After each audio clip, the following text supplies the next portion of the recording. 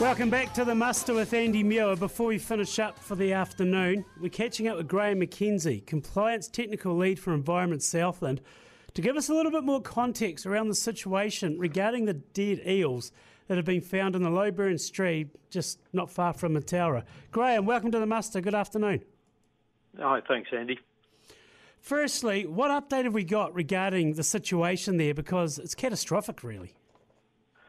Yeah, no, it has been quite dramatic for those involved and everything else like that. So, yeah, it is quite sobering, quite confronting. But so far we've been out collecting the dead eels or tuna from the Lowburn and I think it would have been 2 days last week, Wednesday, Thursday of last week, or it might have been Friday. At the moment, we've got in excess of 2,500 dead eels. There has been an incident. Unfortunately, at this stage, it's still under investigation, so I really can't give you too much information other than to say that we're just trying to understand what's happened, and we're working hard to establish exactly that. Graeme, do you have any idea of the number of eels in the Lowburn stream as such? All we know is that we found 2,500 dead. We can only estimate that it could be as many as 3 to 5. So those indications suggest it was a very healthy little stream.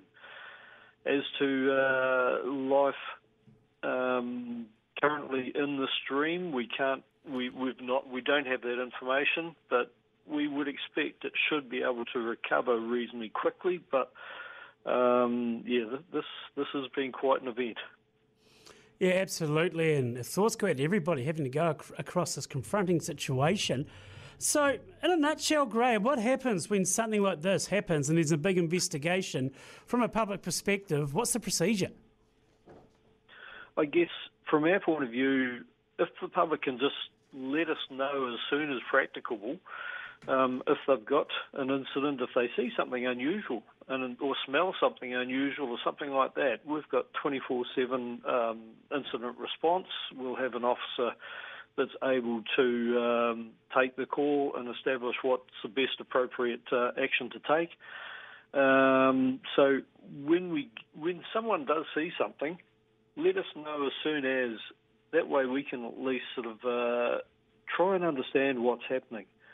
The whole idea is that we don't just prosecute people, we'll educate people, and if it's a low-impact situation, if we can educate people, they probably don't know that there's a problem or anything or what's happening.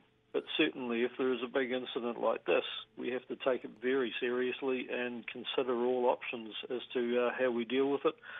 And I guess the thing is, it's like all regulators as such, it's like the police, we have to investigate and try and establish all the facts to be fair to everyone, to the public, to the stream, to the environment, and to anyone that may be involved in this.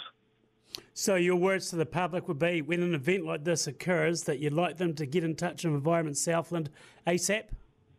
Yes, exactly that. Our phone number is 0800 76 88 45, or if they do have the Anteno app on their phone, they could contact us by that means. But certainly probably the easiest is by phone. So this is just an example of what Environment Southland attends as far as environmental incidents, isn't it, Graeme? It is.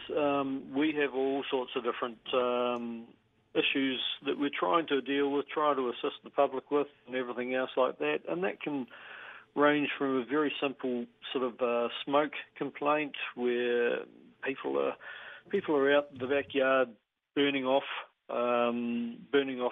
material, which is fine, as long as it doesn't cause inconvenience to a neighbour or something like that.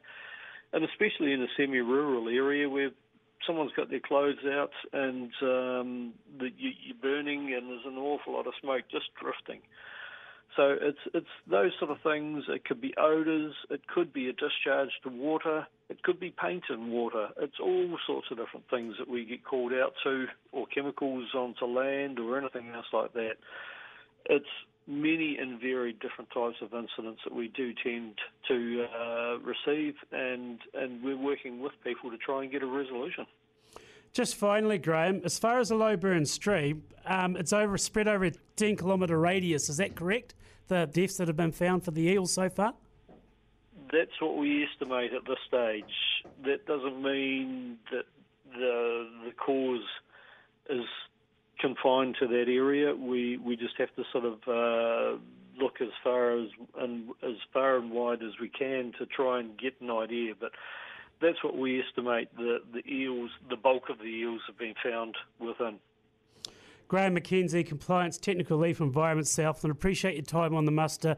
A pretty confronting issue for all staff and members of the public who have come across the situation as well. We appreciate your time and giving a little bit of clarity and a bit of an update. Cheers. Thanks, Andy. Graeme McKenzie out of Environment Southland regarding the eel situation at the Lowburn stream. Very confronting as well. Nonetheless, before we finish up, laugh out loud with Ag Proud, because life on the land can be a laughing matter. Brought to us by Shearwell Data, working to help the livestock farmer. my 72-year-old neighbour just informed me she's going to her first sex party and doesn't know what to bring. After some delicate questioning, I said, gender reveal, Edna. It's called gender reveal.